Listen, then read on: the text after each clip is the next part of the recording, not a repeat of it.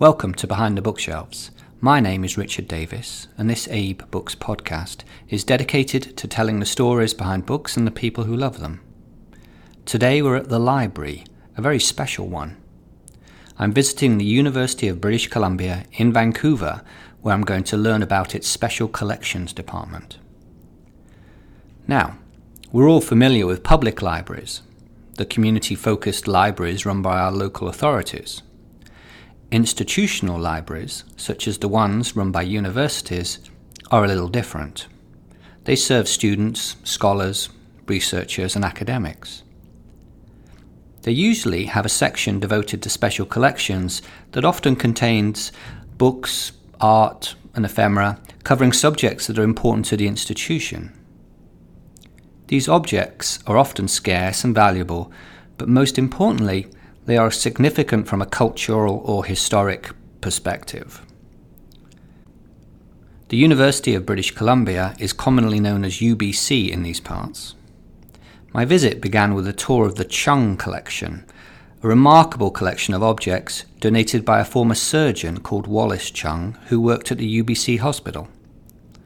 The collection spans three themes: early history and exploration of British Columbia, immigration and settlement in the region, especially for the Chinese community, and the Canadian Pacific Railway Company.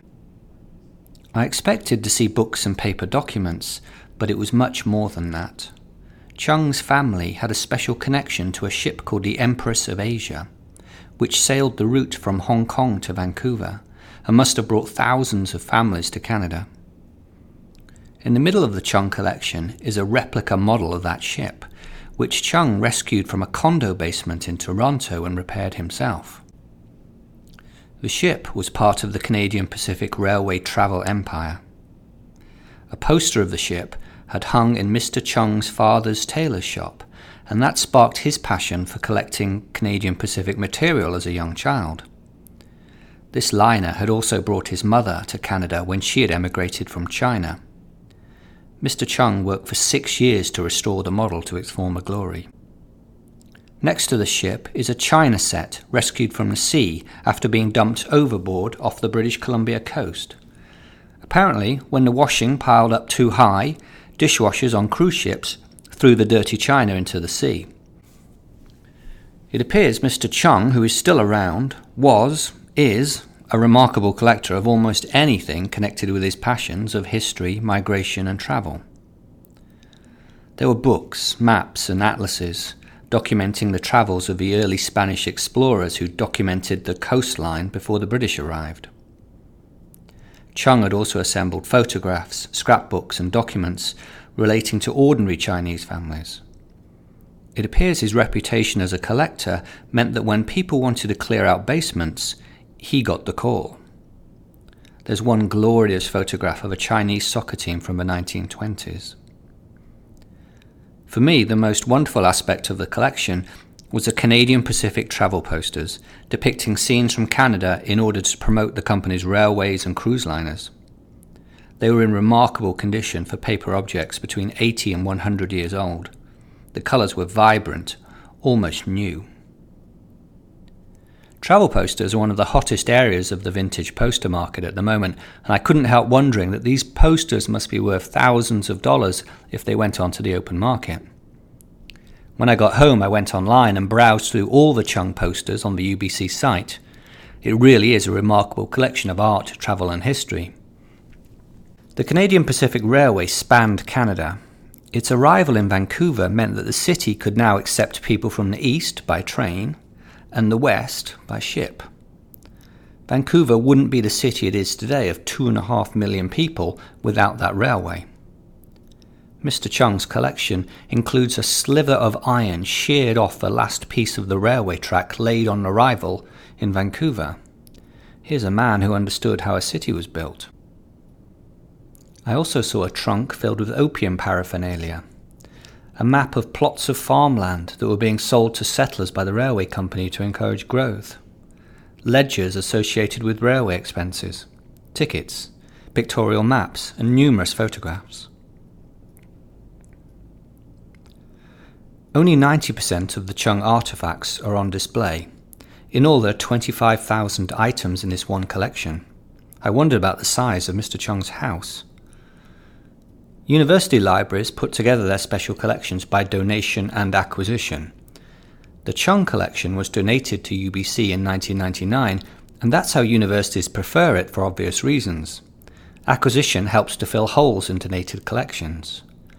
And yes, librarians attend auctions and bid just like everyone else, although they always have a strict budget and tend to stick to it. There's one important thing to understand about special collections libraries. They're not museums. Their objects are obtained to be used. If you're a student, a scholar, a researcher, or an academic, or simply require some very specialist information, then you can go to a special collection library and request to see something that could be hundreds of years old or worth thousands of dollars. In library jargon, special collections departments are closed stacks, which means the librarian goes and fetches the required object for you. They are also non-circulating places, which means you cannot remove the object from the room. I saw so much more than just a Chung collection. A second folio Shakespeare, beautiful fine press books, and influential medical books. There was much to see. In order to understand more about how special collections work, I sat down with Chelsea Shriver, a rare books and special collections librarian at UBC. Sitting in the temperature-controlled reference library within the Special Collections Department, Chelsea was kind enough to answer my questions. So we all know public librarians, but how are Special Collections librarians different to public librarians? So not to dodge the question, but since our special collections is located within a university context, I actually sort of think of myself as an academic librarian before a special collections librarian. And one of the differences between public librarians and academic librarians is you're really trying to help, especially for students, build up research skills. And it's the teaching them to fish model rather than fishing for them model. So we're trying to teach students how to use our catalog, use in some cases the databases that provide digitized access to primary sources, for example. And we also, in this context, do have to sort of provide more information that will be helpful for them to understand the materials that might not be necessary in a public library setting. So information about the provenance of a particular book or book history and how the construction of that book maybe says something about the time period in which it was produced or how it was used. We also have here at Rare Books and Special Collections archival materials, and since a lot of students, particularly undergraduate students, will never have used primary source materials, archival materials, it's really introducing them to a whole new kind of resource. So perhaps you could give us some examples of how students, researchers, the people that come in that use the library, how they use the materials that you have. Mm-hmm. There's a lot of examples. So classes, primarily history and English classes will come in to use the materials often as part of an assignment for the course. So we get undergraduate and graduate assignments. Often, I guess one particular assignment involves creating a book blog or some other kind of online presence that explains a single object in the collection. So professors will bring in their students to look through a selection of materials, choose one, research the provenance, research the production of that item, in the case of a book, for example, and then to provide to a public audience information about that item.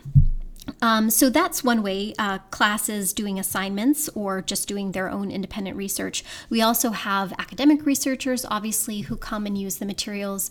At the moment, we have a researcher from Hong Kong who's here, an author who's doing some research here.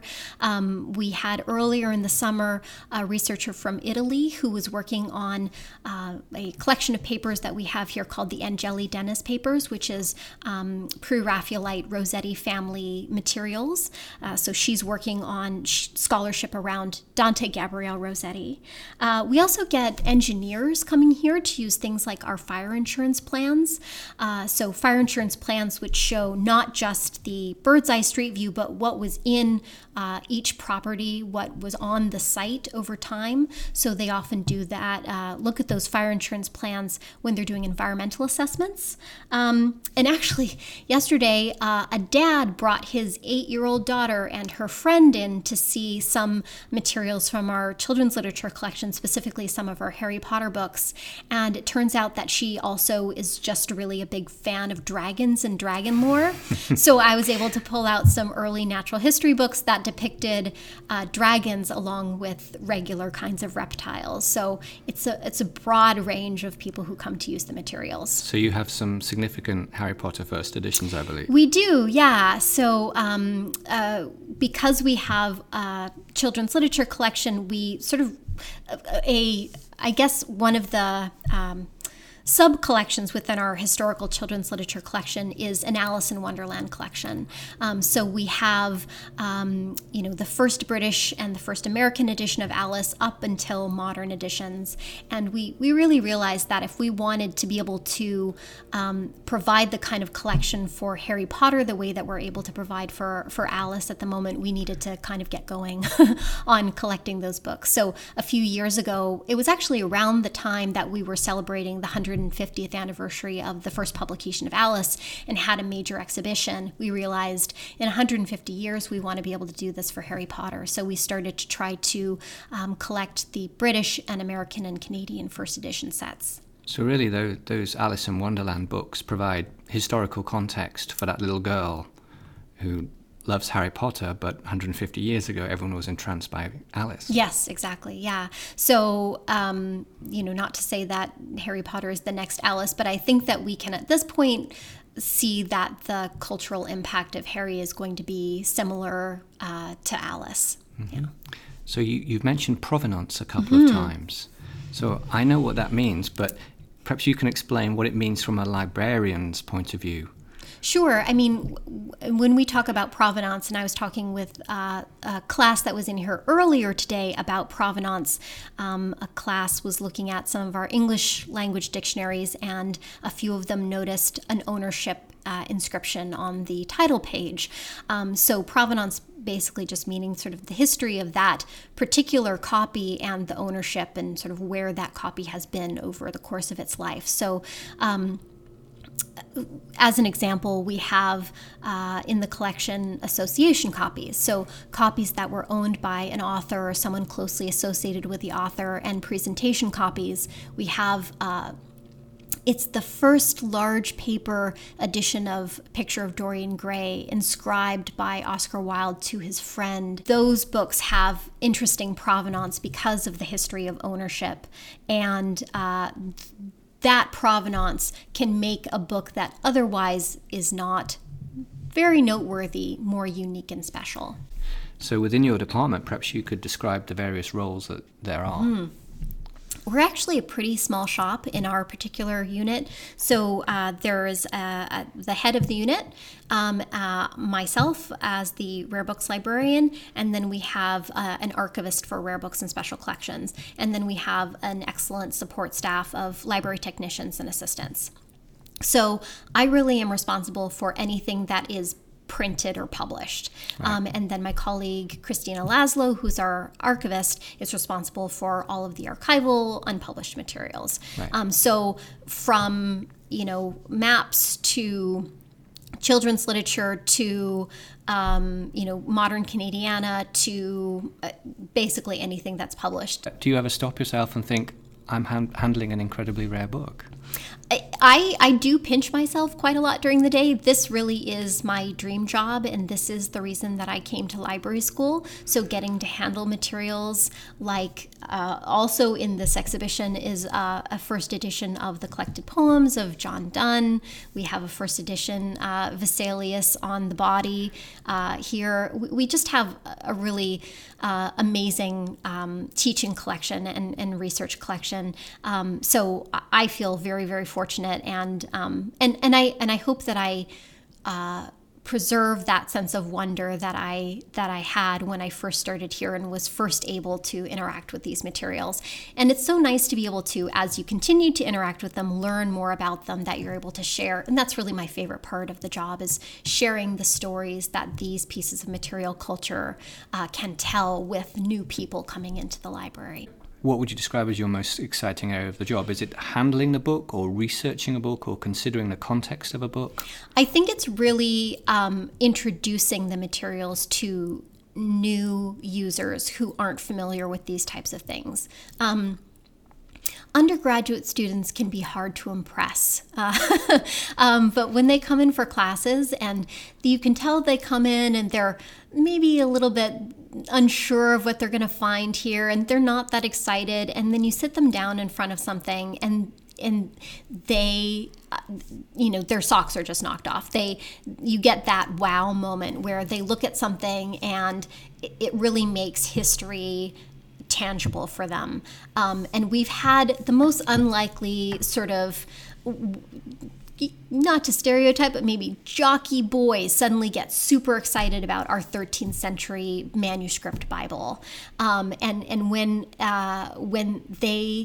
I'm able to sort of provide them an entree into a world that they didn't really know existed before, that's super exciting for me. So just like a public librarian, you're a people person, really? I am, yeah. I mean, I hope I am. I really interacting with people and sharing our collections with people is the reason I'm here, and is my favorite part of the job. Yeah. So perhaps you could describe what a typical day looks like for you.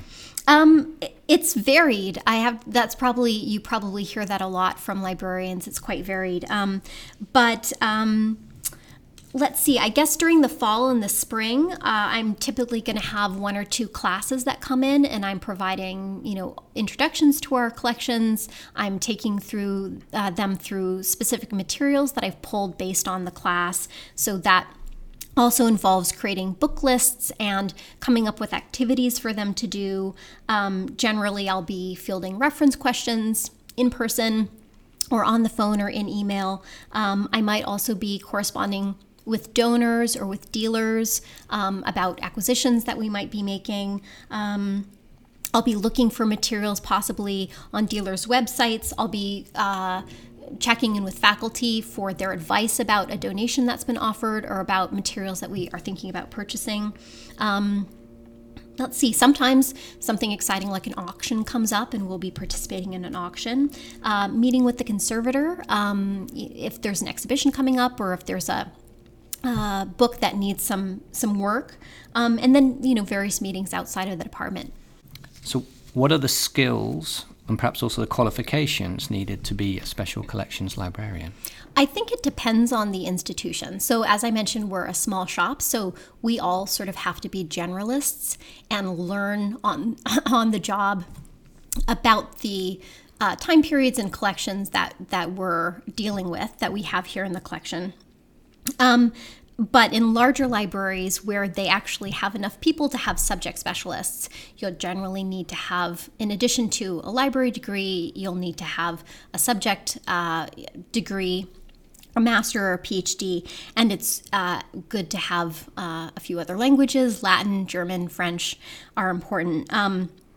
I have... As I mentioned, we have both books and archives here, and even though I'm the librarian, I do end up working with patrons a lot around archival materials, just because, if something comes up, you don't want to have to go run and get the archivist. So I actually have a dual degree in library and information studies and also archival studies. So training in archives, if your institution has both books and archival materials, is useful. Some preservation training and sort of some book history training is also helpful. Preservation training, that would be so you don't damage documents or to know how to preserve them for the future? Yeah, well, both. So preservation training can include just basic handling information, so how to hold a rare book and how to handle photographs, for example, or other media that's a little bit fragile. And then from a preservation standpoint, knowing sort of what to look for in terms of pests, temperature and humidity that you should be keeping things at, the encapsulation of materials, the storage of materials, and of course we work with a conservator whose entire position is exclusively around preservation of materials and also repair of materials. But a special collections librarian, and really all librarians, have to have just sort of a basic knowledge of what the do's and don'ts in order to keep your collection available for the future.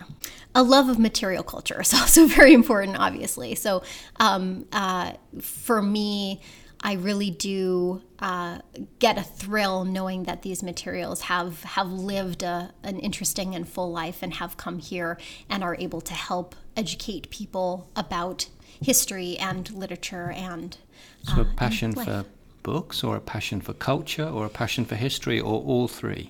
I think all three personally. So, I do appreciate how physical items, so pieces of material culture, can speak about the past, and how much you can learn about the past and about people and about culture from everyday objects. Rare books can hold multitudes, just in terms of their binding and the paper and the type and the ink and the illustrations and the annotations. All of it sort of builds on each other to create this rich story. And I love how much you can discover from a single object if you give it a little bit of your time and attention. Chelsea, that's wonderful. Thank you very, very much for joining us. Thank you so much for coming. It's been wonderful to have you here. You're welcome.